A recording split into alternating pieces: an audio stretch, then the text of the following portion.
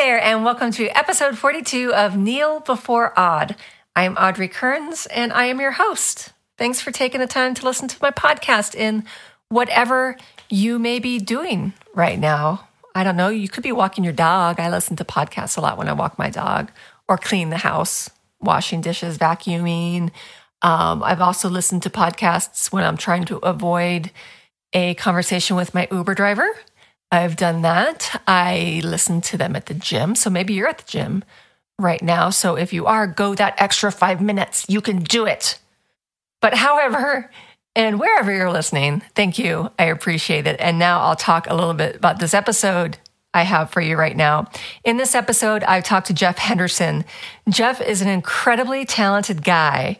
And when I found out that his short film, The Sable Corsair, won the 2016 Star Wars Fan Film Audience Award, I had to get him over here to chat about it. And we do, and it is absolutely fascinating. Now, one of my favorite things about this episode with Jeff is that we also talk about his creative journey to become who he is today. And let me tell you, it's very engrossing, and it started quite early in his life. And I have a feeling that you'll be as memorized with the conversation as I was. And you'll also hear in this episode that Jeff, in addition to being a filmmaker, is a writer. He's a musician. In fact, he has an EP that was just released. He's an artist with a very impressive storyboard career. You're going to hear some great stories about that, which may or may not have a little cameo from Bruce Campbell, a little story about that. And Jeff has also a very talented actor, which you can see for yourself by watching A Sable Corsair. In fact, after listening, I suggest you go to geekgirlauthority.com and put in Kneel Before Odd Jeff Henderson in the search bar, and you'll find a link to a Star Wars short film, a link to Jeff's website where you can enjoy all of his art, and a link to his EP from his band The Dark Holidays called Good Morning California. All right, I'll leave it at that. I'm really excited for you to hear this episode. I know you'll love it as much as I love doing the interview. Enjoy episode 42 of Kneel Before Odd with my guest, Jeff Henderson. Internet, heed this call. Open your minds and ears and prepare yourselves to kneel before awe. Hey there, and welcome to episode 42 of Kneel Before Odd. I'm Audrey Kearns, your host, and this is a podcast where I interview geek patriots. And I may have the biggest geek patriot yet on my show sitting before me. Yeah, Jeff Henderson. Thanks for joining me, Jeff. Of course. Thanks for having me. Well, I think my listeners are going to agree with me by the end of this episode that you may be, after what you've done this past year. My goodness, you're an artist, musician, actor, filmmaker, and most recently, and amazingly, you wrote, directed, and starred in The Sable Corsair, a Star Wars fan film, which won the Audience Award at Europe's Star Wars Celebration, and that is a big deal. Congratulations. Thank you very much. Yeah, it's really, it was really something. I've been taken aback at the amount of attention and the amount of momentum that it took on is crazy.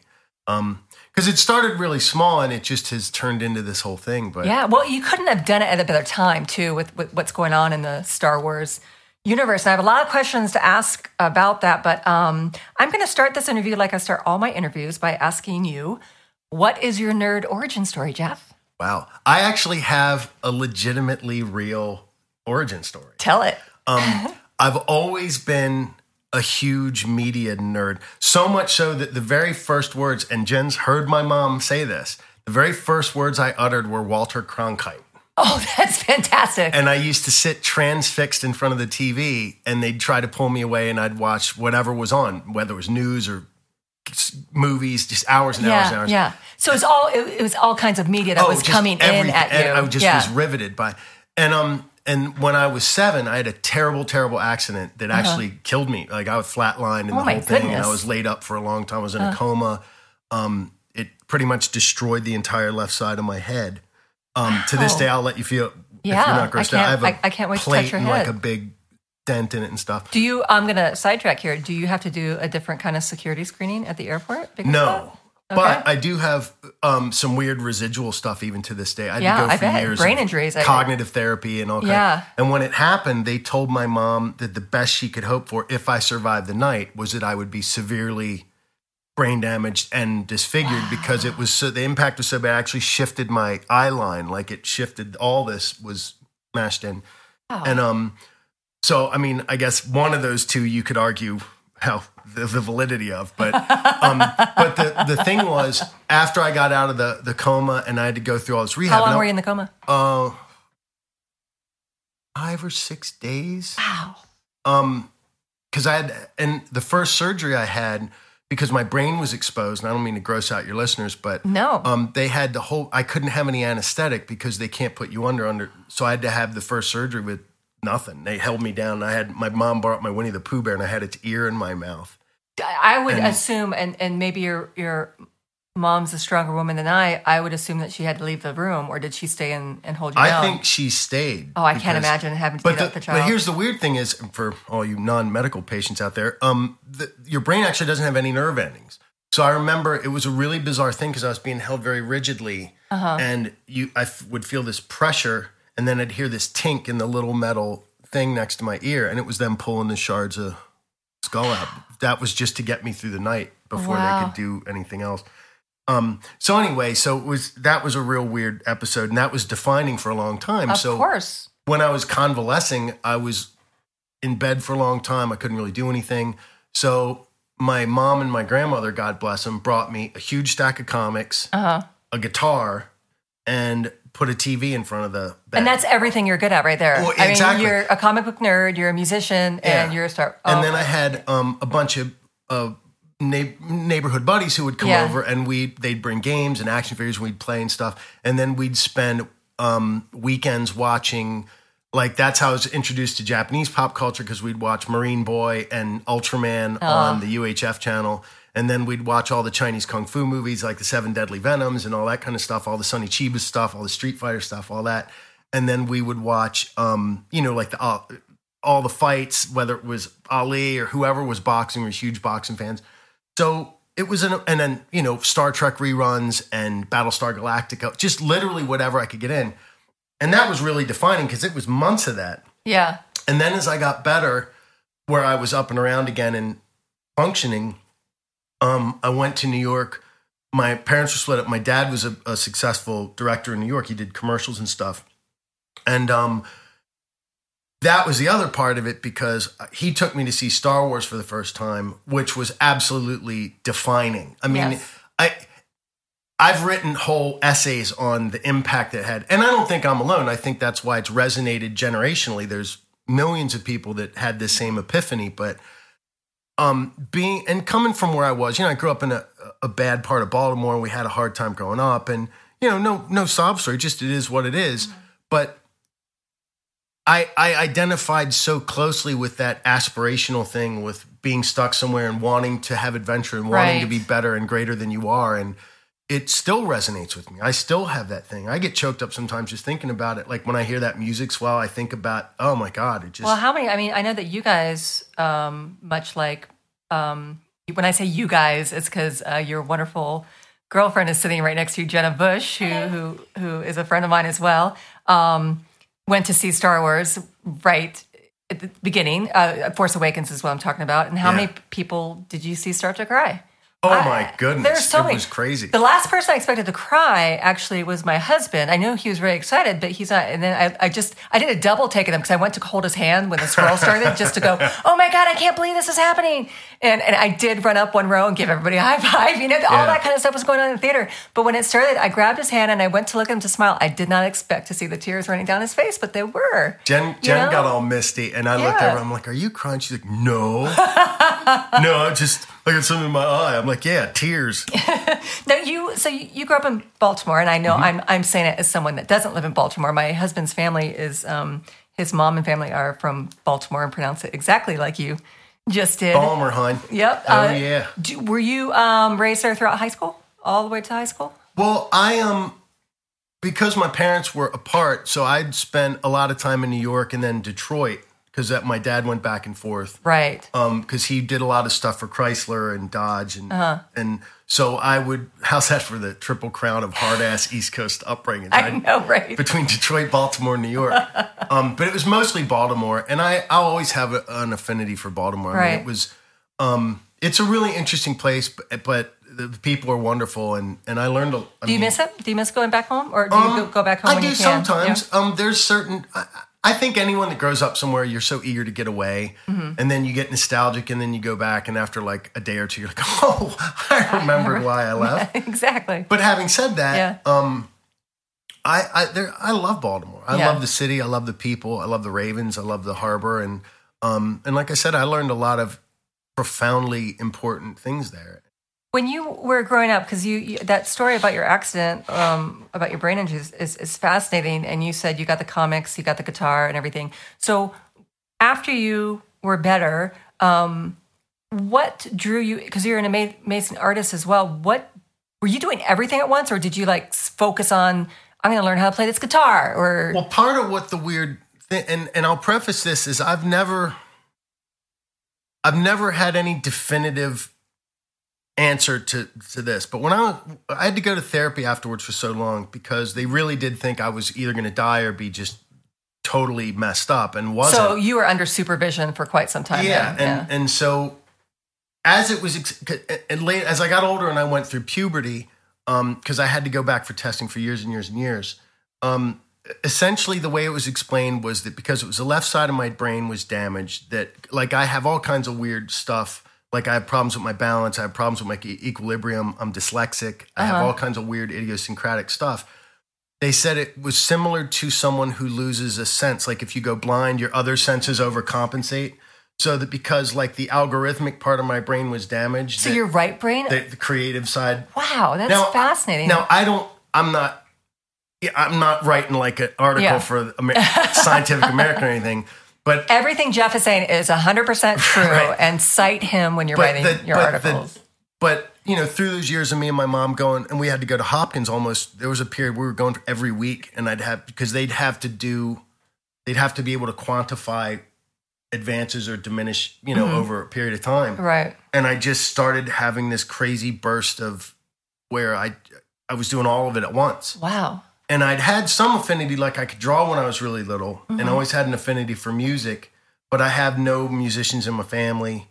And then I started doing dialects and accents, and I started drawing, and just all this burst, and it's never stopped.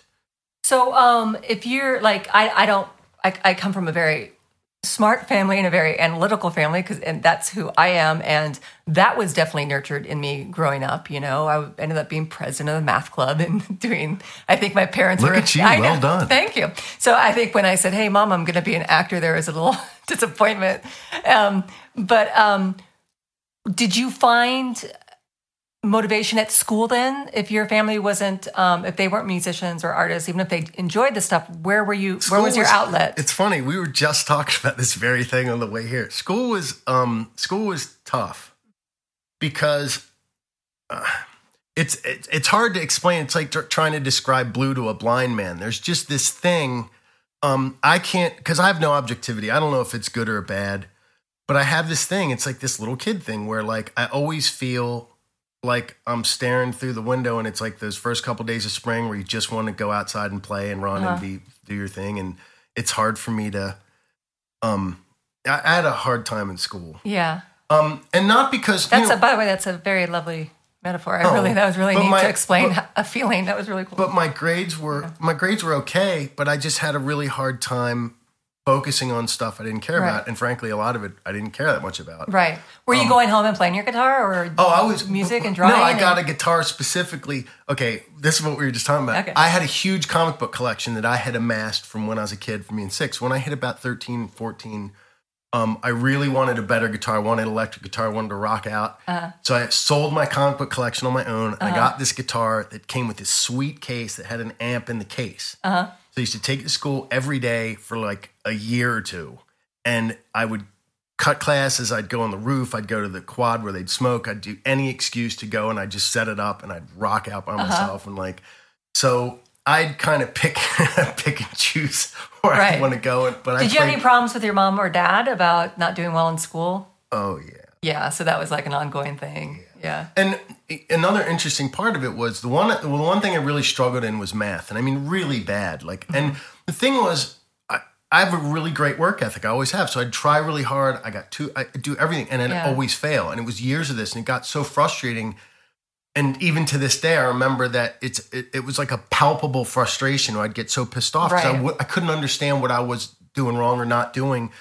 And it was like the end of my junior year where it finally came to the attention of somebody that I actually had like a learning disability with math because of all the other crap that no one had picked up on. And then once they made provisions for that and I was kind of exempted from, I got to take kind of, like ability appropriate math classes. Right. It helped a lot because that was so problematic. And it gets weird, man. When you're a kid and like there's stuff going on that you're not sophisticated enough to understand or you don't have a name for, it's like a nameless, faceless thing that you're fighting. Frustration's a really difficult, I mean, it's a difficult thing as an adult, but when you're a kid, it's why babies cry because you don't have the means to verbalize what you're so frustrated about. Yeah, and being able, so when you were able to put a name to it or a reason why, it kind of changes, helped a lot. Changes how you think. And then the last year of school, that was a lot easier. And then I left the same day I graduated high school, I left to go tour. With a band? With a band. Awesome. Which was really cool. Right. And who were you It was with Wilson Pickett. What? Yeah. Are you serious? Yeah. Because, and I was a kid. I was like 17. And were you playing guitar for him? I was playing guitar and singing backup. Cow. And interestingly, the years before, that same position had been held by Jimi Hendrix. Jeff, that's so amazing. Who has the same initials as you. See? Which I know you figured that out too by now, right? But, so I worked part-time in a music store right near my house all through high school. Yeah. And this bass player used to come in named Kevin. And he was, to this day, is the greatest bass player I've ever seen. The guy was phenomenal. And they used to call him Plucky because he was so tall and thin and he had these long, crazy fingers. Which I think make the best bass, bass players. And I was a huge slap bass fan. He'd come in and just, and I would sit there just transfixed. I'd blow off customers. I'd blow off, and I'd just sit and riveted just watching him do his thing. So over a period of time, we got to be friendly because we were relatively close in age. And as I was growing up, I kind of came into rock music later on, but I grew up on just a wide variety of stuff, but really a lot of it was R&B and 70s soul and stack soul and, Motown, that kind of stuff. And, which I think the fact that I was like a white, long-haired rock and roll looking kid belied some of that. So once he knew that I was kind of steeped in a lot of where he was coming from, and then eventually it came out that he played bass for Pickett's touring band. I was like, oh my God, I love that guy. And he's like, how do you even know who he is? And so one thing led to another. So in my last year of school, the way he explained it to me later was, I guess Van Halen at the time wanted to do a rocked out version of In the Midnight Hour, which is one of his favorite songs or one of his big hits. Yeah. And when they went to get his permission, he's like, well, screw that. My career needs a shot. I'll get some white, long-haired rock and roll guy to do it. I'll do it myself. So they had me come in and audition, and I auditioned at this club in Baltimore, and I got the gig, and I left to play with them like the day after. How long were you on tour? On and off for, I don't know, 6 months, 8 months. And then I left and toured with another band after that. And then I came home and started, putting my own bands together and doing all that stuff. And then as I was doing that, I was drawing comics and doing graphic design and like t-shirt design and stuff. Just what was the thing that had you leave? What opportunity had you leave Baltimore? Did you go from Baltimore? I know you lived in Vegas for a while. Did you go from Baltimore to Las Vegas? We had a kind of a stop in Phoenix. Yeah. We had some friends that lived in Phoenix, and we had a band, and we had done pretty well in Baltimore. We knew we couldn't afford to move to LA, but with our friends' help, we knew we could get as far as Phoenix. And no offense to anyone listening from Phoenix, but man, I hated that place. Me and Phoenix did not get along at all. It was like living on Tatooine or Mars or something. It was just Jesus. And then, when you go, and being from Baltimore, it's a weird thing because, I didn't know nothing of the desert. So you go in, it looks like some Western like Zane Grey painting, and you walk into Ralph's and they have like a gun check-in thing. They did? Well, yeah, like when you walk in, they have a little locker where the cowboys would pull their gun belts off one thing, and I was I'm from the South, and I've never even seen that. I didn't know whether that was like cool or terrifying. Because in Baltimore, if someone's got a gun in the grocery store, you ain't checking anything, but you go out, leave. And we didn't stay there very long, and then I ended up going to Vegas because the drummer Jack, who has been my lifelong best friend, lived there, and when we kind of ended up going there, and then we ended up starting a band there that did really, really well. We got a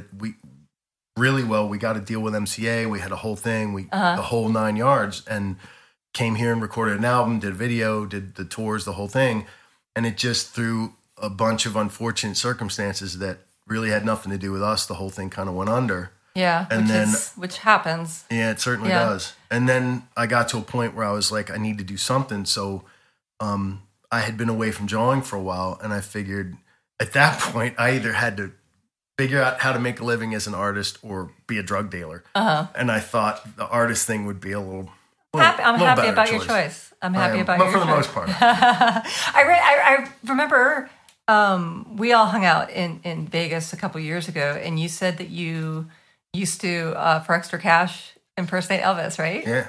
So did you do that a lot?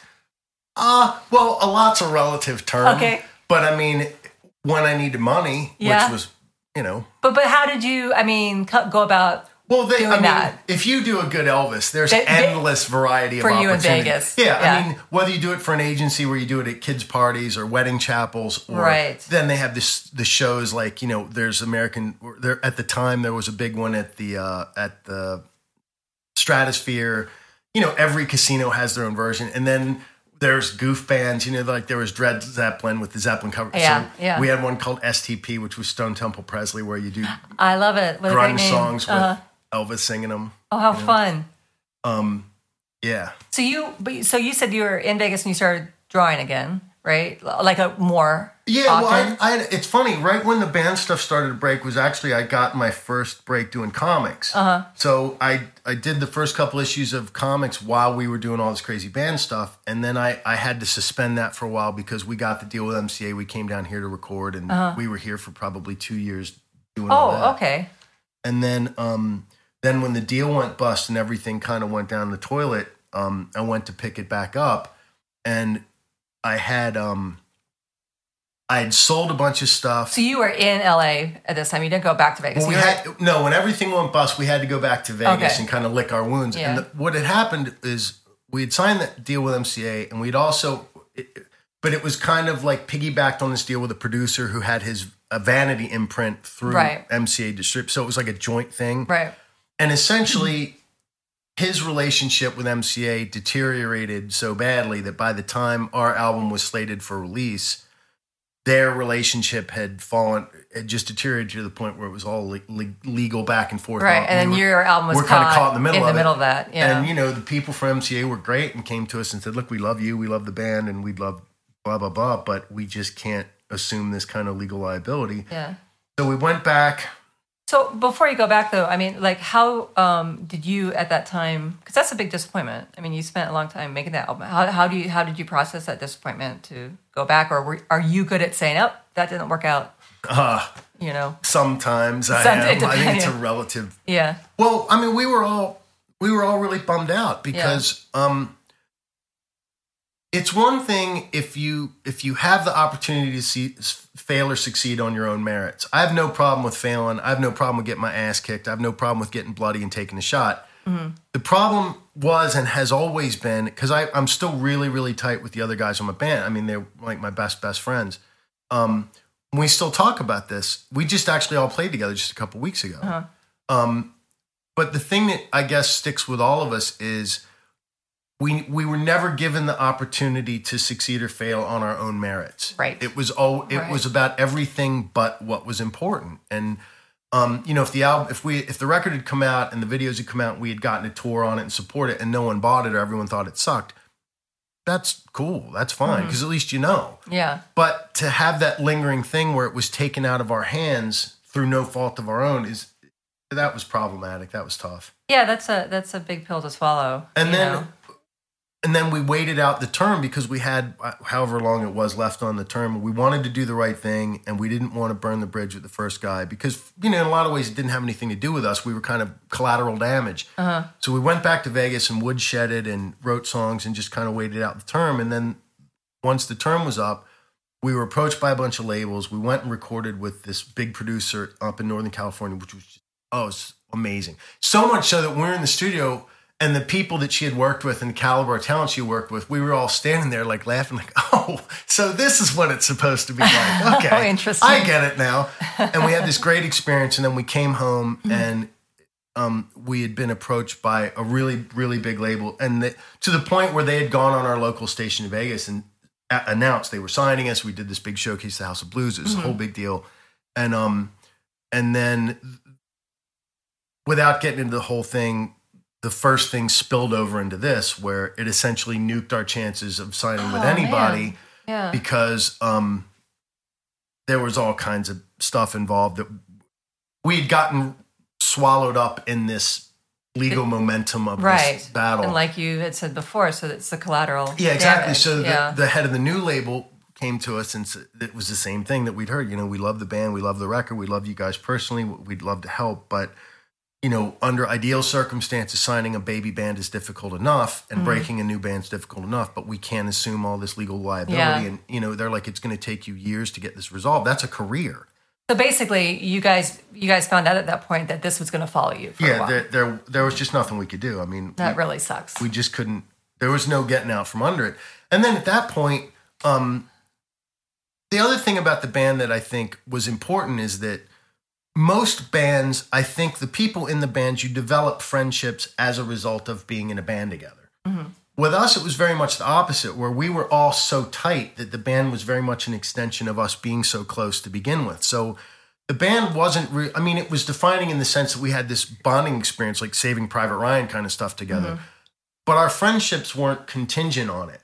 So even though the band went bust and went away, we're still super tight. We're still huge parts of each other's lives, and we still talk every couple of days, and we're still really important to each other. So, the band part of it's a bummer. Yeah. But frankly, if I had to choose between that and having these friendships, lifelong friendships, I'll take that. Do you credit going through all that to pushing you to concentrate more on or getting work as a storyboard artist or a comic book artist? So how? Yeah. Let's talk about that part of your life that brought you from Vegas to LA and. Well, I've said this when I do panels and stuff. I learned to storyboard essentially because my father was a bastard, and I loved him, but he was kind of a bastard. He was because he was had an ad agency. He was a big commercial director in the 70s and 80s and all that stuff. And when I was a little kid, he was like hotshot. He was handsome. He had this great rich voice. He was very intelligent. You have a great rich voice, by the way, too. But I'm not hitting on him, Jenna. Wow. I'm just saying he has a good voice. But he was like Don Draper for real. Yeah. To where my mom can't even watch Mad Men because it reminds her so much of my dad. Wow. It freaks her out. Wow, interesting. But so my dad, we'd go to New York to see him, and he'd be more interested in banging Venezuelan models 2 at a time. So he'd pawn me off on... Right. And because back then it wasn't like it is now. They used to have a bullpen of storyboard artists. It was these old dudes like with cigars and Glenn Levitt. All right, kid, it's just like drawing Spider-Man, but it's a guy with a Pepsi. Go. So I'd spend weekends learning that craft just because he didn't want to deal with us. And over a number of years, by the time I graduated high school, I figured I did hundreds of thousands of dollars of free work for his agency. Wow. But I learned from these amazing guys, and I learned. So you learned on the spot. You already have that talent inside you anyway, but then you got to learn on the spot. Yeah, and I think because I was so into film and I was so into comics, I was so steeped in all that. There's such a direct lineage with storyboarding, and I think people forget. And I know a lot of storyboard artists because we're a pretty tight-knit community, but people forget we're the only people in a whole production with the word story in our job title. That's true. My field of expertise is not drawing as much as it is storytelling. And storytelling can manifest I mean, the way, like, I'm very blessed and fortunate that I can do all these different things, but the one thread that runs through them all, it's all goes back to storytelling. Yeah. It all goes back to this academic thing of being able to relay a story and making it real and creating something that people give a shit enough or are vested enough in to buy into. And to me, and a lot of my favorite stuff, whether it's songwriters or films or TV shows or writers, it all goes back to that. It's the discipline of storytelling, and it's storytelling as a concept rather than like a quaint little anecdote. When you're so that being said, when you're working on storyboards, who is the person that you work the most with? The writer of the script or the director? Oh, the director. The director, yeah. Right. Because storyboarding is, I mean, fundamentally, it's you're directing. It's just paper, in my case, a digital tablet, but I mean, pen and paper is your medium instead of a camera, but all the same theory applies. Right. I mean, even down to acting and performing, capturing gestures, capturing specific facial expressions to sell stuff, because you want to convey as much as you can in terms of storytelling. Like if you're trying to get a job as a storyboard artist or a comic book artist, which are similar, usually the litmus test for people that are going to hire you is they want to see a sequence of drawings that conveys a story without any words. Right. And it's a lot tougher than it sounds to do convincingly. Usually it's the director, because you're doing the storytelling part, but then there's also the technical part where you have to do the compositional stuff. Some directors want to incorporate lighting into the stuff. It's special effects. It's, right. And each director is so radically different from each other. Like, I've worked with guys who pretty much just hand me the script and say, do your thing. And then I've worked with guys who are super anal retentive about it, who want to like supervise every minuscule thing. And then I've worked with guys who are super indecisive. I actually got into trouble with one big commercial guy. We were doing a car commercial, and my dad directed car commercials when I was growing up. Like, at the end of every car commercial is the same. Yeah. Like, dude, and I'm not, there's a craft to it. But come on, you're not doing The Shining. It's not The Godfather, for God's sake. It's a car going around a windy hill on the side of some hill in California or Hawaii, and now they usually do the cars CGI. So it's not even, and this guy was just agonizing over this. It was like a 30-second spot. Like, he was doing Citizen Kane. And I made it, it was a joke, but I guess it was inappropriate because he got really pissed off. Oh no! But I'm like, dude, because I had done like hundreds of revisions on a 30-second, hundreds. Wow! And it was supposed to be like a 3-day job. It took like 2.5-3 weeks, and I'm turning down other work because I'm bound to this thing. I was like, dude, listen, man. I'm like, I would spend less time deciding if I was going to pull the plug on my mom after an accident. Okay, I'm like, for God's sake, it's a car commercial. Dear. So it runs the gamut. And usually, and I think this is true of a lot of things, usually the more accomplished someone is, the less of a pain in the ass they are, because they're more confident. I find that in almost all areas of life. Absolutely. I agree with you. There. I have a question about, like, because you said you've done storyboards. I didn't know you did storyboards for commercials. I know you've done them for film. Someone had told me, and of course I don't know it's true. You will know if this is true or not. Are storyboards needed less and less for movies now, or are they still used a lot?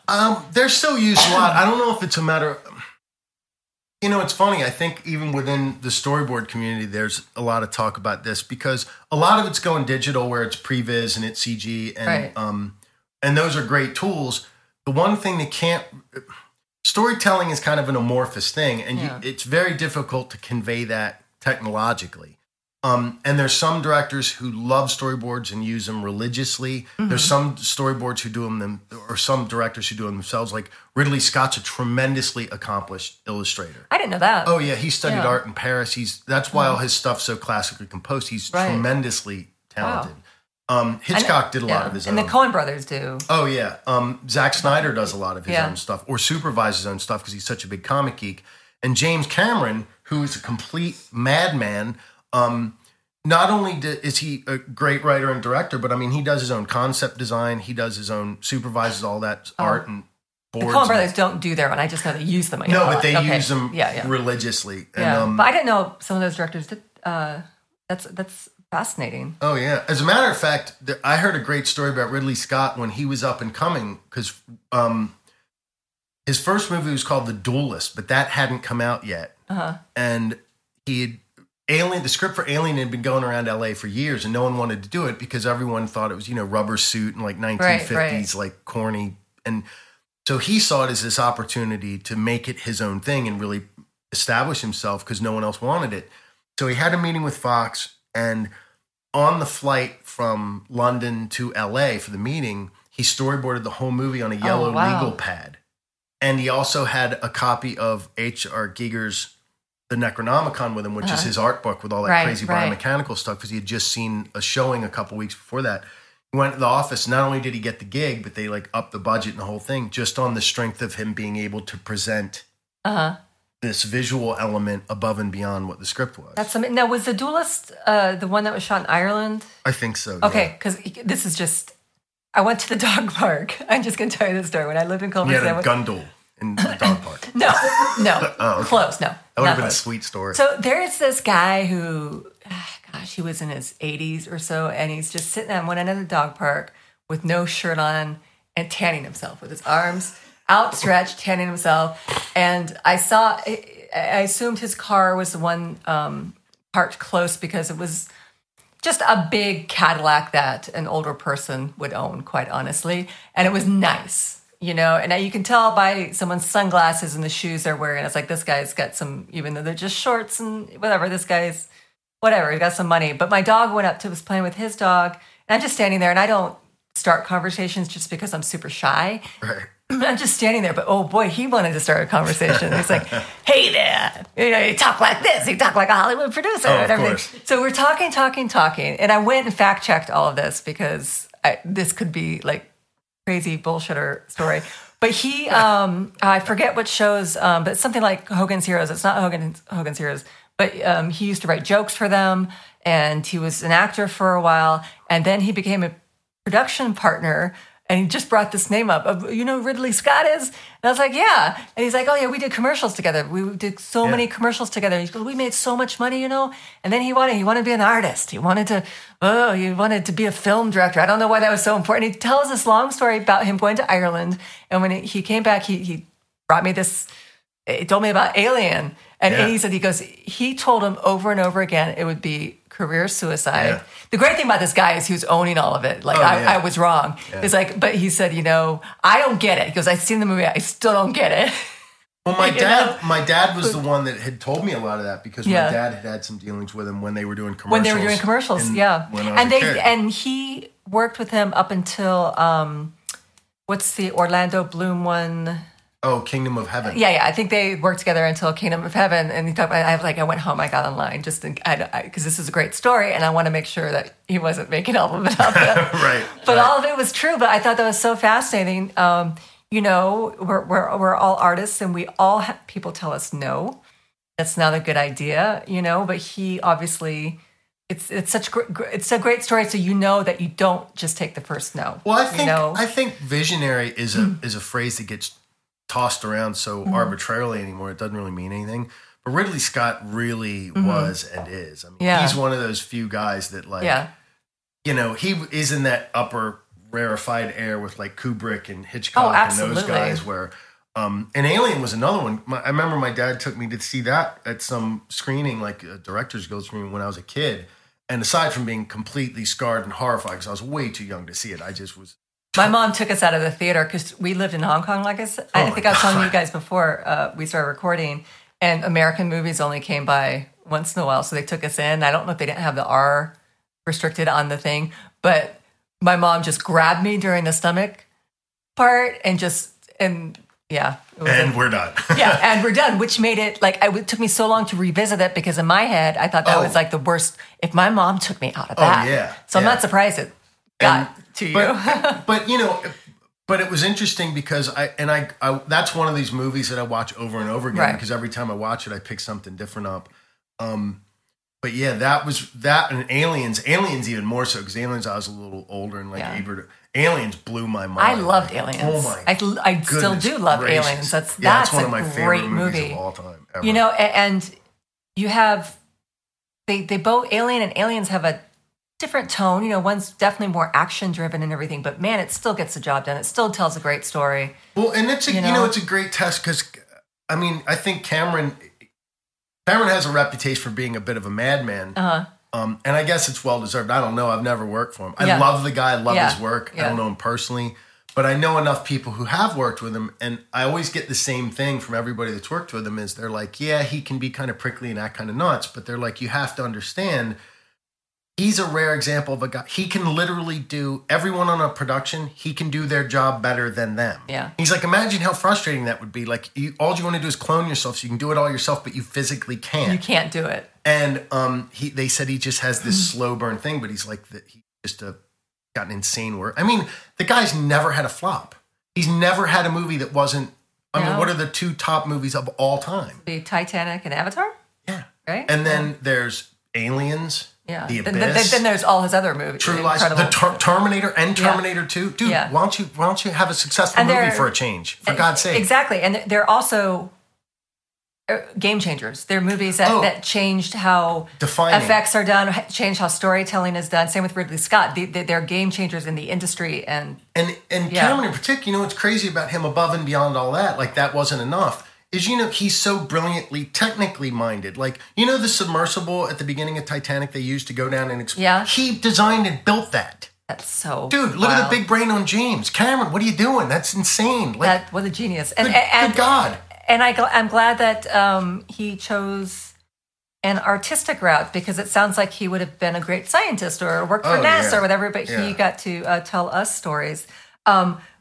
I want to talk about the Sable Corsair. Before I get to that, I wanted to ask you, because I was looking at your IMDb resume and seeing all the movies that you did storyboards on. Because, I love 30 Days a Night. I think it's fun, and Inception and a bunch of other. Was there one movie that you loved just as an artist more than the others? Like, this is really fun. That would have been Spider-Man 4 that unfortunately never got made. And it's funny, just a couple months ago, there's this big blow up online where I'd done so many. I worked with Sam Raimi on a number of consecutive movies, and Spider-Man 4 we were super excited, and it was great. And he's such a pleasure to work with. He makes it so easy. I love that guy. But, it never happened, and there's always kind of this mystique about it because it got so close to being made, and it never did. So years ago, I created my own website, and there was no grand design. I really just did it to get work and have a portfolio and stuff. So I put and Sam's really weird about storyboards.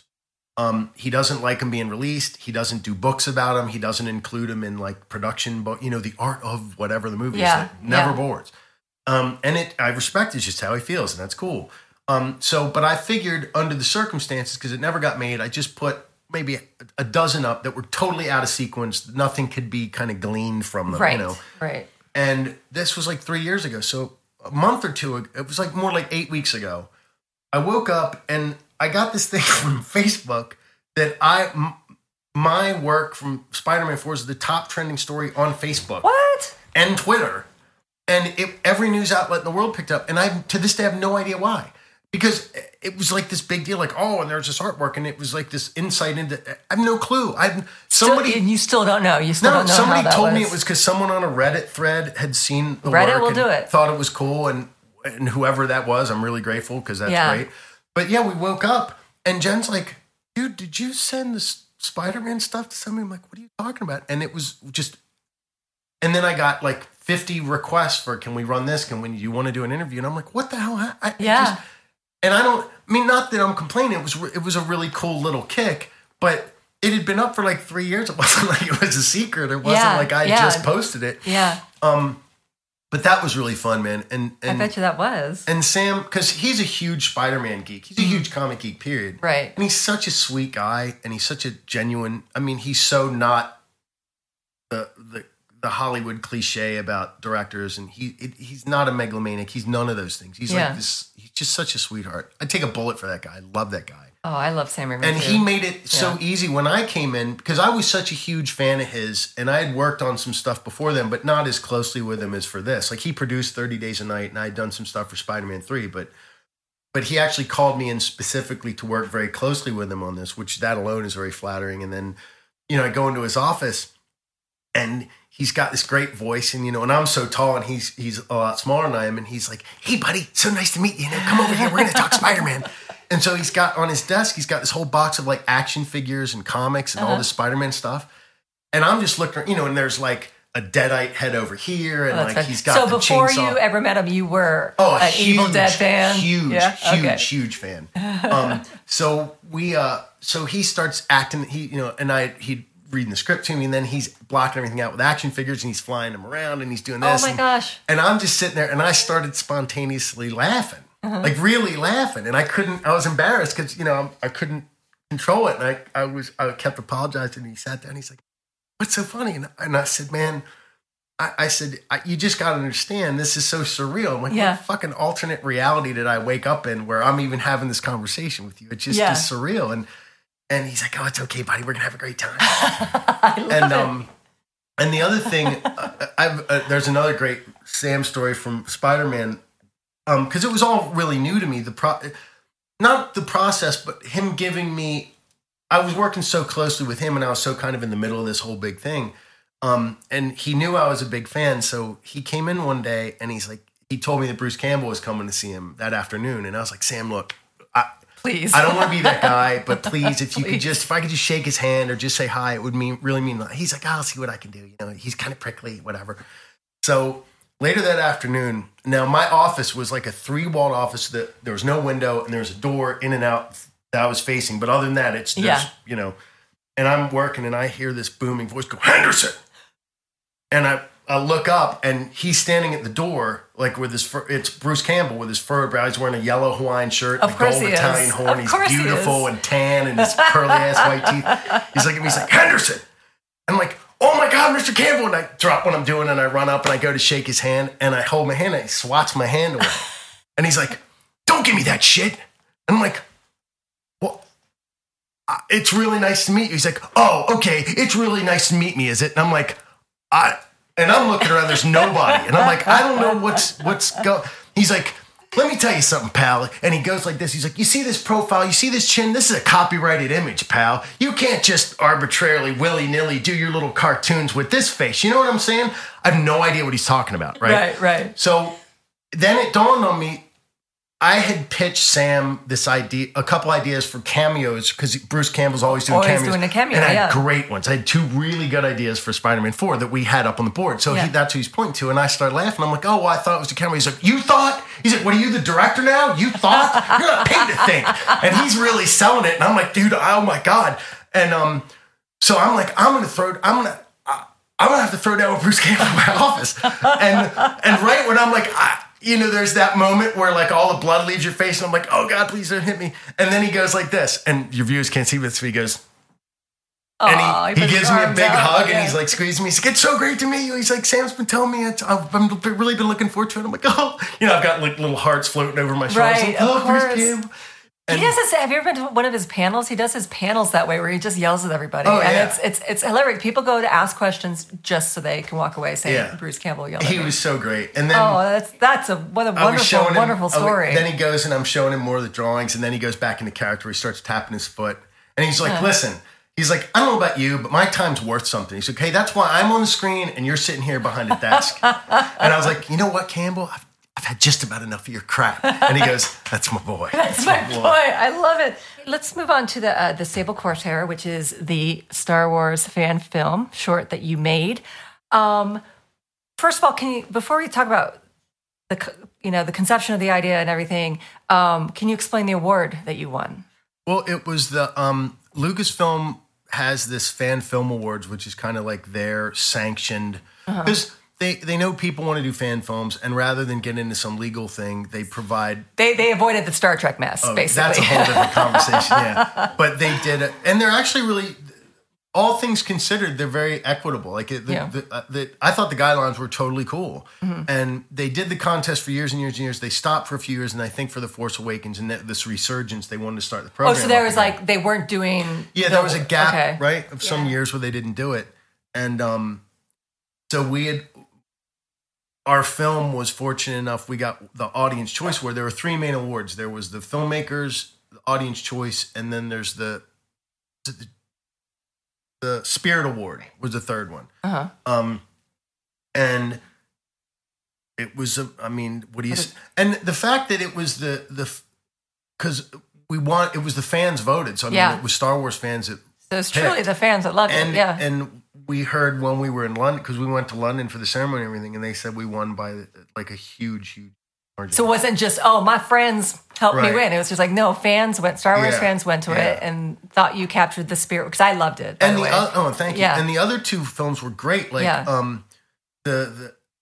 I think the Edwards brothers did the filmmakers one, which is the TK, the Stormtrooper which is great, and that was great too, man. Those guys knocked. They just released like a 12-minute cut of that, which is fantastic. Yeah. Those guys, and they're super cool, man. And I think it caught Lucas a little off guard, because I didn't think they didn't think that so many people from the States would show up for the ceremony. I think they thought it was going to be like a little side thing where they just announced the winners. But like the guys that did the TK movie showed up, and we showed up, and then the gentleman that did the Generations movie showed up, and everybody was totally cool, and they treated us wonderfully. That's fantastic. It was so great. Here's the most, I think the most important thing that happened to you out of everything is what does the trophy look like? The statue. Explain the statue. The trophy is so bitchin'. It's awesome. Imagine an Oscar, but if the Oscar was a stormtrooper holding a camera instead of a blaster. I love it. It's sweet with a capital sweet. With a capital sweet. And it's gold, and it's heavy, and it's like it's about a foot tall.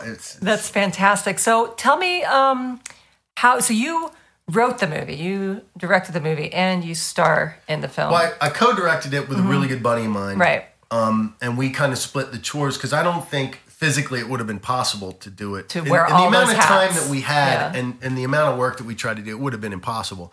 So I wrote it, storyboarded it, co-directed it, co-starred in it, and then kind of post-supered it. I was going to say, you were probably involved in all the editing process and everything as well. And then, and those, Nick, who I did it with, is, aside from being one of my best friends, is he's a working actor, and his dad owned an effects studio when he was growing up. So he's pretty well-versed in a lot of areas of production. So us doing it together, I think it afforded us an opportunity to do an inordinate amount of work. I'm not exaggerating. We did probably 6 months worth of work in about 8 weeks. It was crazy. That's amazing. And it just, when I first heard about the contest, I'd had this idea floating around. So you heard about the contest, and that's what motivated this idea that you already had. I had the germ of this idea kicking around already. And then, and it was like all these lines kind of converged at one time. And Nick and his brother Chris, and then his girlfriend Alex, who were all in the movie, we're all a really good, tight group of friends, and we have been talking about forever, because we actually met studying acting together really intensely and doing theater and that kind of stuff. And for a long time, we'd been kicking around. We want to have a project that we can all work on, that we can all contribute to, but just one thing or another just didn't work out. And then I just had this idea that I was like, well, the contest gives us guidelines, so we can't be too precious about it. There's a hard deadline, so we can't be too precious about it. That could be a really big motivating factor. And I was thinking, embrace the limitations and kind of write it around that. Mm-hmm. And we had the crew. Just the crew of 5 of us. We're all friends, and we all work together already. Mm-hmm. And it just kind of went from there. And then me and Nick kind of divided up as many tasks as we could to get what needed to be done in the time that we had. And the shoot was pretty brutal. Well, I can't wait to ask you about the location on that. So see if there's anything else to add to this. It's a film about a crew of smugglers on a ship named the Sable Corsair that, after some unfortunate events, crash lands on a hostile planet, and the adventure begins. Yeah, begins there. I got that right. Okay, so you wrote it. But then you crowdfunded it. Yeah. And that, kind of went gangbusters. Yeah, right? that was, we really didn't want to. I think we were all really, really reluctant about crowdfunding. Why? Partly because I think we all felt that's a card that you want to save to do something on your own. Like, I've had experience working on other people's properties, and there's a certain amount of autonomy that you have to forfeit because you don't own the thing you're working on. Right. Which can be problematic. And the other thing is, I think I don't know how, we almost felt like it might have been cheating a little bit, like, you know, because fan films, we imagine it like duct tape and balsa wood and like that kind of stuff. But what we wanted to do was so ambitious, and we had even talked about all of us selling stuff, and we inventoried each other's accounts, and we were like, there ain't no way we can do this. We can do this, yeah. So it was more last resort where we're like, we have to crowdfund it or we're not going to get it done. And we were all kind of bummed out about it because we were like, no one's going to give us, what are we, 10? It's like asking your parents for money. It's hard, I think, especially, I'm the same way, especially when you have a long, which it sounds like you do history in performing, like theater and all that kind of stuff, especially when I was in my 20s.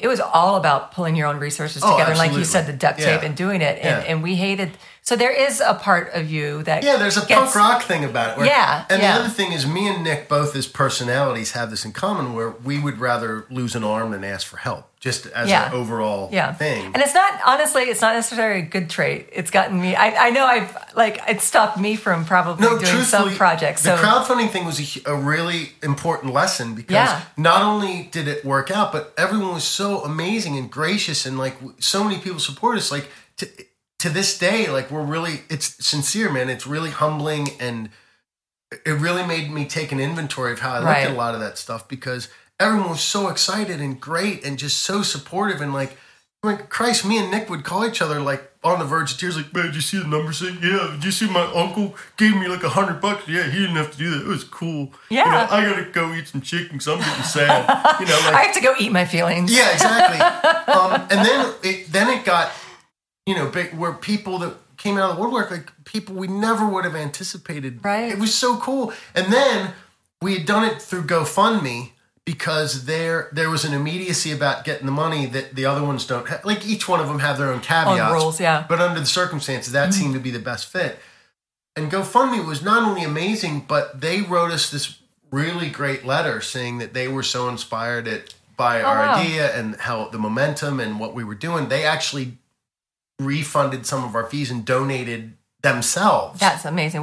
That is amazing. Which, what do you say to that? You know what I mean? It was crazy. So then, even with all the crowdfunding money, we still are in it. Me and Nick both took a hit personally, just because, you know, it always gets above and beyond what you thought. Yeah. But we made it a little bit go a long way, and I thought we were really resourceful. And you know, the other thing is, I kind of like working with less because I think it forces you to be more creative. Absolutely. I think very few problems get solved by throwing more money at them. And when you're really boxing the corner, if it's do or die, I mean, we came up with a lot of really clever solutions, I think. Well, you were just talking about Sam Raimi and Bruce Campbell. As a matter of fact, one of my favorite autobiographies is Bruce Campbell's. Have you read like 15 years? Like, what is it? Confessions of a B-movie actor? It's something like that. Yeah. And when he talked about making the first Evil Dead movie, it's exactly what you're talking about, Jeff, where they invented some, you know, everybody knows those shots, you know, and they were done with making the camera go back and forth and all that stuff that Sam Raimi is famous for came, you know, out of, you know, having to do it. We have to figure out a way to do it. We can't get a crane. We can't do this. How are we going to do it? Well, it's funny that you bring that up because that was a big part of doing a Star Wars movie. Me and Nick had this really long talk before we shot a frame about people forget, I think, with the time and how big it's become, but the first A New Hope, when they did start, was a disaster. The shoot was a disaster. It was one of the, it's like up there with Apocalypse Now about the studio legendary. Had no faith in it. You know, the crew were making fun of him. People were quitting. People, you know, it was terrible. There were sandstorms, and then we had the bright idea, like, oh yeah, let's go back to the same location they did Return of the Jedi and shoot a Star Wars movie. Great idea, you know. And it was all the same stuff happened. We had these disastrous windstorms. We lost like half our shooting time. We couldn't fly the drones because it was so bad. Now, was that literally in the middle of nowhere, or was there a road behind you? Because I mean, I say this not just from seeing the film. Of course, you're not going to see that in the film, but from pictures that you were posting and that Jenna was posting, it was just like, where the F are they? Yeah. Well, we found out it was in the Glamis Imperial Dunes, which is about 3.5 hours southeast of LA. Okay. I think. And it's right near where they shot Return of the Jedi, the Sarlacc pit with Jabba's. I think the ruins of that are still out there somewhere. Oh, wow. But, buried in sand somewhere. Right. And half the budget that we had went to like the permits and the insurance just to be able to shoot there. Like that was half our money just to be able to do it. Wow. But the location was so important to us, and I think you can see it. Like, and I don't have any it's hard for me to be objective about the film. I mean, not that I'm not proud of it and I don't like it, but I can't see it objectively. But I do know that the location on film looks pretty badass, and it's amazing. That alone makes it Star Warsy. Yeah. And the location, we had to use like GPS plotters and all this stuff. So there's like a road that you just keep driving past Palm Springs, and it looks like Kansas. It's just flat. And you go by the Salton Sea and like all this stuff. And then after, like 2 hours, me and Nick are looking at each other like, dude, did we miss a turn? Are we going to end up in like some desert? Hills have eyes. Yeah, like some guy with a chainsaw. And then you turn around this bend, and all you see is flat farmland. And you turn this bend, and you go up and over this hill, and it's like someone rolls Tatooine out in a carpet in front of you. Like as far as the eye can see, it's just those rolling dunes. And we had to stop the truck because we got chills. We're like, oh my God, it's Tatooine. We're here. Oh my God. And it was that immediate. So we found this one location that we got the permits for, where you come up that road and it's elevated about 50 or 60 feet above where the dunes are. So there's like a big parking lot, and then all the shooting locations were within a quarter mile of that parking lot. Oh, that's good. Yeah. Because it just goes on and on and on. But there's some stuff you don't anticipate, like how physically demanding it is to troll up and down those hills. Through that sand. And there's a weird optical illusion. The lady from the Park Service was explaining this to us, where because of the color and because of the way it rolls, something that looks like it's 100 yards away is probably more like a quarter mile away. And that once you start rolling up and down, it's so... And, we're wearing, on the shoot, we're wearing leather jackets and long sleeves. And, the guy playing the droid, poor Jeff, got heat stroke. We almost had to take him to the hospital. That's right, because his face is completely covered. Yeah. And he was such a trooper. That guy's such a rock star. He was amazing. I mean... Well, what about those freaking... How did you get people from the 501st to come? You just call them up, or... Because that's amazing when you see the stormtroopers on the dunes. The 501st... I'd had a hell of a time rallying stormtroopers, because that really made the whole thing. The whole thing's contingent on having the stormtroopers. Yeah. And I talked to some of the organizers of the 5, and everyone was great. And they were very helpful, but they were like, "Oh, scheduling wise, we don't know if it's going to work out." Everyone's kind of scattered all over the place, and because we were shooting so far south, that's a different regimen than LA, and all this stuff. And I was really sweating it, man, because we didn't know what to do. There was no substitute, and the ball had already started rolling. So thank God, Jen was at a Comic-Con, and just happened. We had talked on the phone, and I was talking to her about how frustrated I was. I'm like, I don't know what to do. I can't find any stormtroopers. We can't even go buy the costumes because they're not going to read on film well enough. Yeah, and 501st, they're going to have badass. Yeah. So she was at the con and literally walked by their booth. I was about to say, was it the booth? Did you find their booth? And she's like, guys, my boyfriend's making a Star Wars movie. He really needs stormtroopers. Can I just talk to you for a minute? Can I just talk to you about it? So sure enough, Steve Copeland, who is one of the sand troopers from that regiment, was the one that talked to Jen, and he hit me up. And he's a cool cat. Just aside from the fact he's a badass stormtrooper, he's just a great guy. And he called me and was really helpful. And he's like, look, I can't make any promises, but it sounds great. Send me some material. Let me see what I can do. I'll try to rally the troops. So I sent him everything. I sent him storyboards, concept art, script. So and that way he knew, this is legit. This is a real deal. They're taking this seriously. Because that was quality. That was part of it too, is part of the reason that I wanted to do the pre-production and put so much time and work into it wasn't just because we needed it to shoot the movie. It was a sell tool where a lot of the talent we were able to bring to the movie was because we had this tangible evidence that we're not clowns. It's one thing to say, I've got this idea, but if someone doesn't know you can't expect them to take your word for it, especially when it involves 3 days in the desert and heat and no pay. Exactly. So I wanted to do everything I physically possibly could to show people that we were legit and that we were really vested and we really wanted to do something good. And again, objectively, it's hard for me to say if we did or not. But that's what we were trying to get to, was we wanted people to understand it was aspirational, that we really wanted it to be as good as we could do it. Right. Oh, well, it turned out amazing. What was the craziest thing that happened on that location? It sounds like a lot of stuff happened, but was there one that was just like, there were the two craziest things. One was the sandstorm, where we woke up. We had lost the whole day going in, and by the time we had shot the first frame, me and Nick had both, neither of us had slept for almost 50 hours. We shot the whole rest of the day like that. So by the time we went to bed that night, we'd been up for close to 60, which is crazy. That's crazy stuff starts to happen. Yeah. The next day we woke up and there was a sandstorm so bad that it was blowing the RV back and forth, and that Nick's parents had come out. They had gotten a separate RV to do like craft services because we ended up having so many people come out, and they'd set up this big like 10 by 20 tent. So we woke up with RV moving back and forth, and the tent was upright like this, blowing.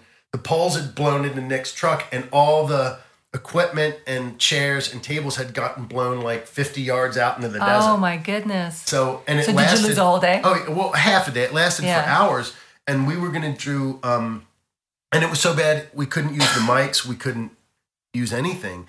And then we had talked about, well, let's take the opportunity, because there's the one sequence, the montage where they're trudging through the desert dunes, and to sell that, we're like, well, let's just do that. But we couldn't use the drones to do that either. So we had the DP set up a camera with like a tent around it to keep the sand from getting into it. And he was zooming in on us, and we were up on the ridges, and they're yelling at us like, okay, just act like you're having a really hard time. And we're like, who's out there? Who's out there? This is for real. Yeah, and then Alex, who was played Adara, and she's so game. Yeah. But we're going up these dunes and like some of the sand slide, and she started to get sucked down. Well, because she's petite. Yeah. We're trying to pull her out, and we thought she's going to get swallowed up. And then Jeff had heat stroke because we had to do the one thing where we're going up and down the hill with the very first shot where it tracks across the wreckage, and we're going up the hill. It was a crazy steep. It looks kind of steep on the film, but it's like this. Wow. And so he ended up getting heat stroke, which was terrible. So that was crazy. And then the second thing that was crazy was we had been contacted from ABC News about they were interested in covering the story for Nightline. They were doing a thing about fan films, and they sent a crew out to the last day of shooting, and they were amazing. They were so much fun, and we were kind of afraid either it was going to get in the way or they were going to be real stuffy and rigid and kind of kill the buzz, because we were just settling into a groove where we were really having a good time and enjoying it, and that couldn't have been further from the truth. They were amazing. And I remember watching that story. Because they not only were talking about you, they were talking about the brothers exactly. you were talking about, but they focused a lot of their time on you guys. And they interviewed everybody. They were there the whole day.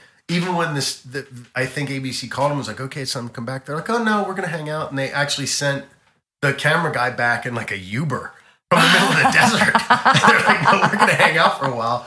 And they couldn't have been. Well, it's nice that you could get an Uber in the middle of the desert, I guess. But they couldn't have been nicer. And they made it was so much fun. And the great. third day, the weather finally kind of agreed with us. And we got so much done. And then Boba Fett and the Stormtroopers showed up. That was really the craziest thing was when the 501st showed up. I mean, we were just so happy. Did you internally scream when you saw them? Oh, we have footage where we had set the thing with the box and the Stormtrooper bodies like down in this kind of a gully, like in the pit of the, and we knew they were getting dressed, but we hadn't seen them yet. And they all came over the hill, and there's this thing where you can hear everyone audibly gasp. Oh, wow. Everything stops, and you can hear everyone go, and oh my God. Even Clayton, who was the correspondent from ABC, was like, squee. He was, he looked at me and he's like, oh my God, it's Stormtroopers. Well, in my opinion, you're not human if you don't have a reaction. Yeah, and they even have the little thing where like, check, we're going on set. Okay, great. It's Boba Fett. I love it. And it took me a while, like a couple minutes to get over how cool. I was really struck by it. And I'm trying to hide it, because I'm like director guy. I'm trying to be cool because everyone's looking to me for what to do. And then Nick comes over and he's like, dude, I had to take a few minutes to collect myself to get anything to rock. I was just doing the same thing. We all were. Yeah, he's like, man, this is like. And what a great return for those guys who came out from the 501st for you to get that Fan Film Award. Oh, yeah. Because that's great for their Legion and for what they do. We couldn't have done it without them. And B, that they were so amazing and they were so game. And that's. Yeah, it's hard, man. It was walking up in all that armor and bringing out the armor in the first place because it's so valuable. They invest such a huge amount of time getting it right. And it pays off for you. Oh, and every one of them was so sweet and game and just great. They're all fantastic. I can't say enough about them. You said your partner's Nick's parents were there. Is that right? Mm-hmm. So, and in the pictures I saw from the ABC story and everything, you also had other people on set there working on the project with you, which and no one's getting paid, so it's a labor of love. Was there anybody that you really needed, like on a certain position that you had to like really twist their arm, or did everybody just say, "I want to work"? No, everybody was really game. You. Everybody was really open and really hit it out of the park, man. I'm sure Nick would tell you the same thing. Like, I couldn't be more proud of everyone, the way they stepped up. And it was hard, you know. This wasn't like a cushy thing. I mean, we were in the middle of the damn desert. No, you guys really created something. And it was really hot and really hard. And no one bitched, no one moaned. Everyone was 110%. And I'd like to think they're all as proud of it as we are. And everybody in their respective roles did just a phenomenal job. Phenomenal. It really shows. I did want to ask you a question about writing the piece. You know, it's such a great short, and it uses what's given to you in the start. Like a big thing is the Kyber crystals and everything. I was like, oh, when I heard that, I was like, oh, that's so cool.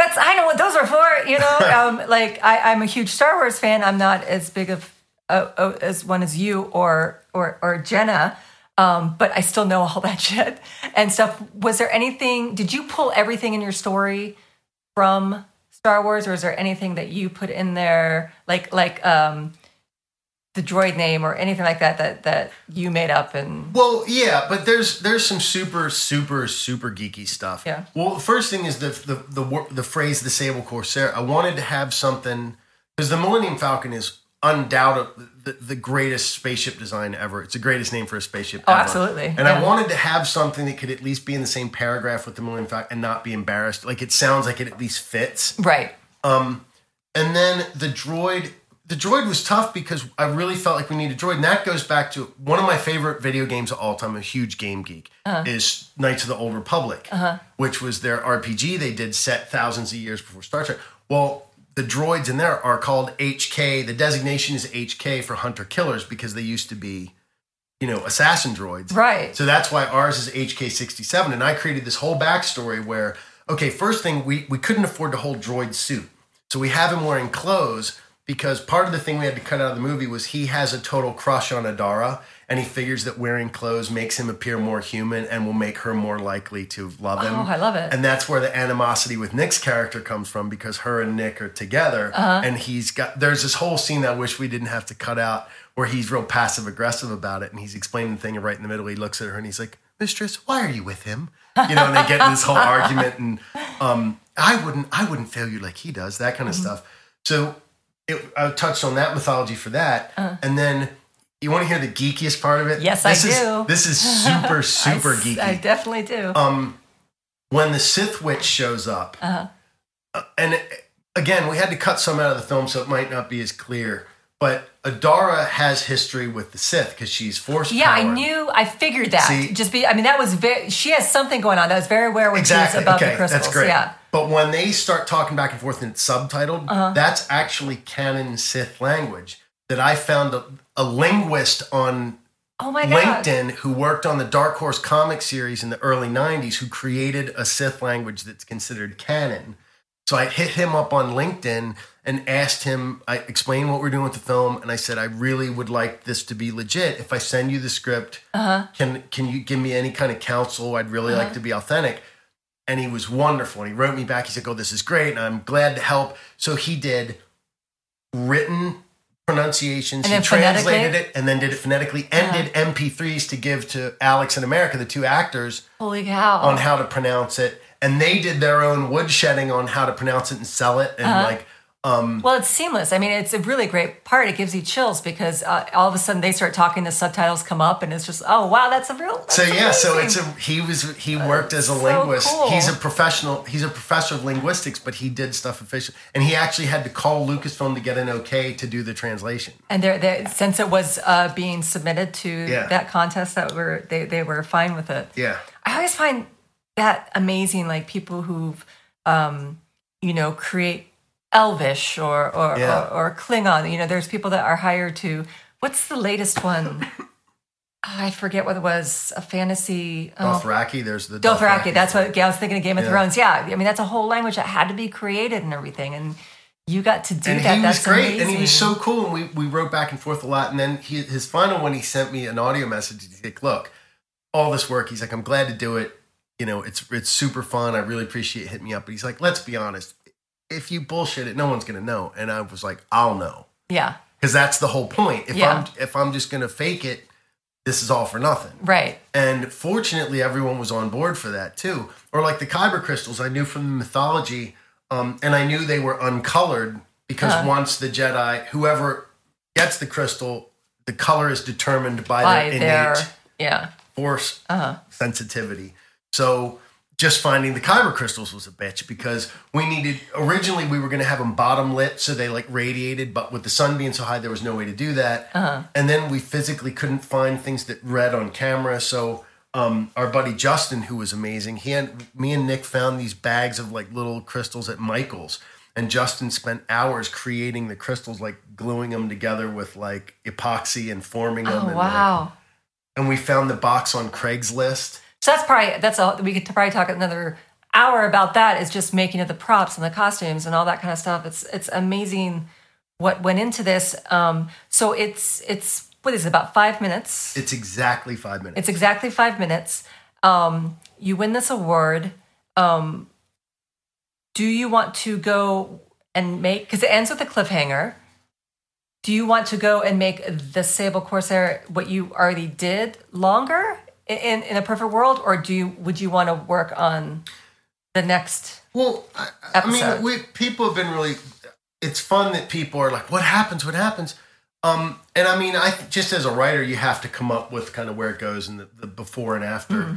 But I'd be really reluctant to, for a lot of reasons. Partly because we did it for a very specific reason under a very specific set of guidelines and rules. Right. The second thing is, again, it's Star Wars, so it's like we don't own it, we can't own it, and that's a big thing to get invested into. I'm very reluctant. And you mentioned the Star Trek thing earlier. I know some of the people involved, and that's a mess. Yeah, I do too. I'm very, very reluctant to make that kind of investment in something I can't own or control because I've been to that movie a few times now, and it's exactly. So that being said, two things. What do you hope to get out of this professionally then? Is this... There's been some stuff. I mean, I think some doors are opening, and I think it particularly, it's like, again, it's all these lines converging where I think the film's, it's pretty cool, and people responded to it. We got a lot of media coverage, and I think it's taken seriously enough to where at least people know that we're not clowns. So I have some opportunities to and we'll see. At this point, I'm just... Ideally, I would like to do... I want what I'm passionate about and how I make my living to be the same thing and not mutually exclusive, Right. And ideally, I would like to be able to do this on a grander scale or a bigger scale. So it's not, I'm getting this out of the project personally and I'm getting this out of the project professionally. It's they're all together. Oh, yeah. And I mean, like I said, I grew up, my dad was a director, and I've worked on huge movies from the greatest directors in the world. Mm-hmm. And but the bummer about, and I'll preface this, I'm not complaining. I'm really grateful for what I've been able to do, and I've been really super fortunate, and it's not lost on me. Yeah. But having said that, I use my talent to help other people realize their ideas, but it comes at the expense of me realizing my own, and I'm kind of done with it. Like I've learned a lot, and I've given a lot, and I've been part of some really great stuff, but I want it to be my stuff, and I'm tired of being the paint. I want to be the painter. Right. Well, I think I completely understand that. I mean, I'm having it. I call it my midlife renaissance, not my midlife crisis, where I didn't finally step out of my box creatively until my late 30s. So I totally understand it. But I think what you can walk away, what I see is having this, winning this fan contest, putting this film together can be really inspirational to a lot of people that don't have the experience that you do, that are just like, wow, I want to go do that. I hope so. I know so. I guarantee you people have watched your short and are inspired to go do their own work. Absolutely. It's such a well-written story. It's well. It's very gracious of you to say that. Oh, I mean that from the heart. I'm not just kissing your ass. And by the way, I told Jenna this before we came in here when you were talking to my husband. You're really a great actor too. You're really, really good in that. So it's not just the directing and the writing. It's congratulations on the whole thing. And I think it's going to be very inspirational. Well, acting's probably. I mean, that's the thing that I'm probably. I don't know what the word is. What I enjoy doing the most. Right.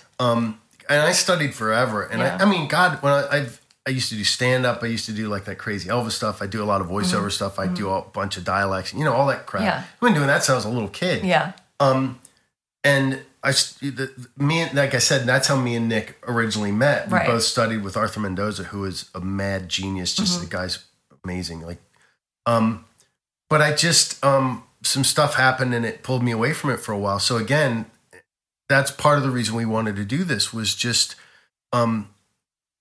there was no grand design other than wouldn't it be fun to do a Star Wars movie together? Yeah. Wouldn't it be fun to do this? And all this other stuff. Like, not that I'm not grateful for it. I'm very grateful, but it's almost like icing on the cake because we never did it with this agenda, like to let's have all this media stuff. I think, I mean, you had commented on it before. I think that's why it came out so great is, sometimes when you walk into a project and you have the budget and you have what people think are the best director and the best writer and the best actor, and they're people I've never met before, and you're putting them all together. Well, you know what? 9 times out of 10, that's not going to work because there's a weird alchemy to it. You can't throw a bunch of ingredients together just because they're good separately and think they're going to make something wonderful. And so I think since it started from a place of love with your friends and everything, it definitely shows. Well, thanks for saying that. Oh, absolutely. I really appreciate that. I'm so happy that you came to talk about it. For people who haven't seen it, where can they? It's on StarWars.com. Yeah. They have a whole section for the Lucasfilm Fan Awards, and you just click on that, and I think they're going to host it for quite some time. Great. And then where can people find you on all the social medias? Okay, I am planethenderson.com is a pretty comprehensive, and there's links to the film. And that has all your stuff on that it. has everything. That's got storyboards and artwork. And if someone wants to see that Spider-Man 4 stuff, they can go. Yeah, that's on there. There's links to the film, and there's stuff, music stuff on there, and all kinds of crap. And then on Twitter, I'm at Planet Henderson. And Instagram.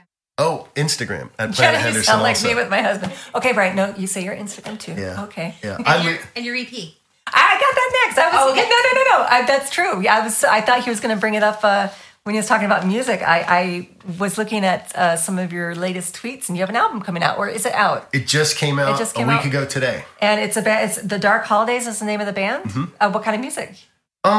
Like rock and roll stuff, for lack of a better term. Kind of almost throwback, like what I think is cool. And the response to it's been pretty good, man. Like, I get a weird Okay, so like rock and roll people are like, well, it's too country to be rock, and then it's too rock to be country, and it's too this, which I think is cool because it's kind of its own thing. Yeah. It's very steeped in like, I don't know, 70s rock and 70s singer-songwriter, like equal parts like Elvis Costello and like. That sounds awesome to me. That sounds amazing. Beatles, Led Zeppelin, kind of. There's equal, like. Yeah. I'm trying to do. It's guitar stuff because I mean it's primarily guitar music, and it's pretty aggressive, but pretty kind of melodic at the same time. Right. What's the album called? Good Morning California. And then iTunes. Go to iTunes. Yeah, it's on iTunes. It's on Amazon. It's on Google Play. There's also links to through Planet Henderson. And if you go to thedarkholidays.bandcamp.com, if you buy it there, then there's an extra song and a bunch of pictures and like a PDF lyric book with pictures. And there's also a video on YouTube for one of the songs. And cool. And if any of you guys are interested in that, just go to the show page, go to geekgirlauthority.com and put in Jeff Henderson. And on this page, I'll have a link to all that stuff for you. That's cool. That's cool. I learned how to do technical stuff recently. Nice. Well, Jeff, thank you so much for doing my little show. Please, that's like thanking me for giving me a present. Yeah, well, you're just astoundingly talented, and Shut up. This was great. Thank you, and Jenna, thank you for sitting in. Audrey, thank you so much for having me, and thank you for not coughing during the whole show. You're welcome. Jen's having some weird allergy issues. It's terrible here in the Valley right now. Well, there's a huge, monstrous forest fire like 5 or 10 miles away from us, right? I went took my dog for a walk the other night, and I was trying to get my 10,000 steps in and everything, and I didn't even think of the fire, and I have really bad asthma, and I was on my inhaler the rest of the night. I couldn't sleep that night because I had so much of the albuterol in my system. So I'm suffering too, Jenna. It really stinks. And I read this. I'm still talking about the weather now, I guess is what we're going to talk about. Brian just read an article where everything is trapped and your allergies are actually worse right now because of the inversion layer in the atmosphere and all these other layers and how they're mixing together. And it's science. And it's horrible. You're scientifically obliged to be miserable. On that note, thank you. Audrey, thank you so much. Supplicants, you may now rise. The merciful Odd has chosen to spare you. Please exit the internet to your left.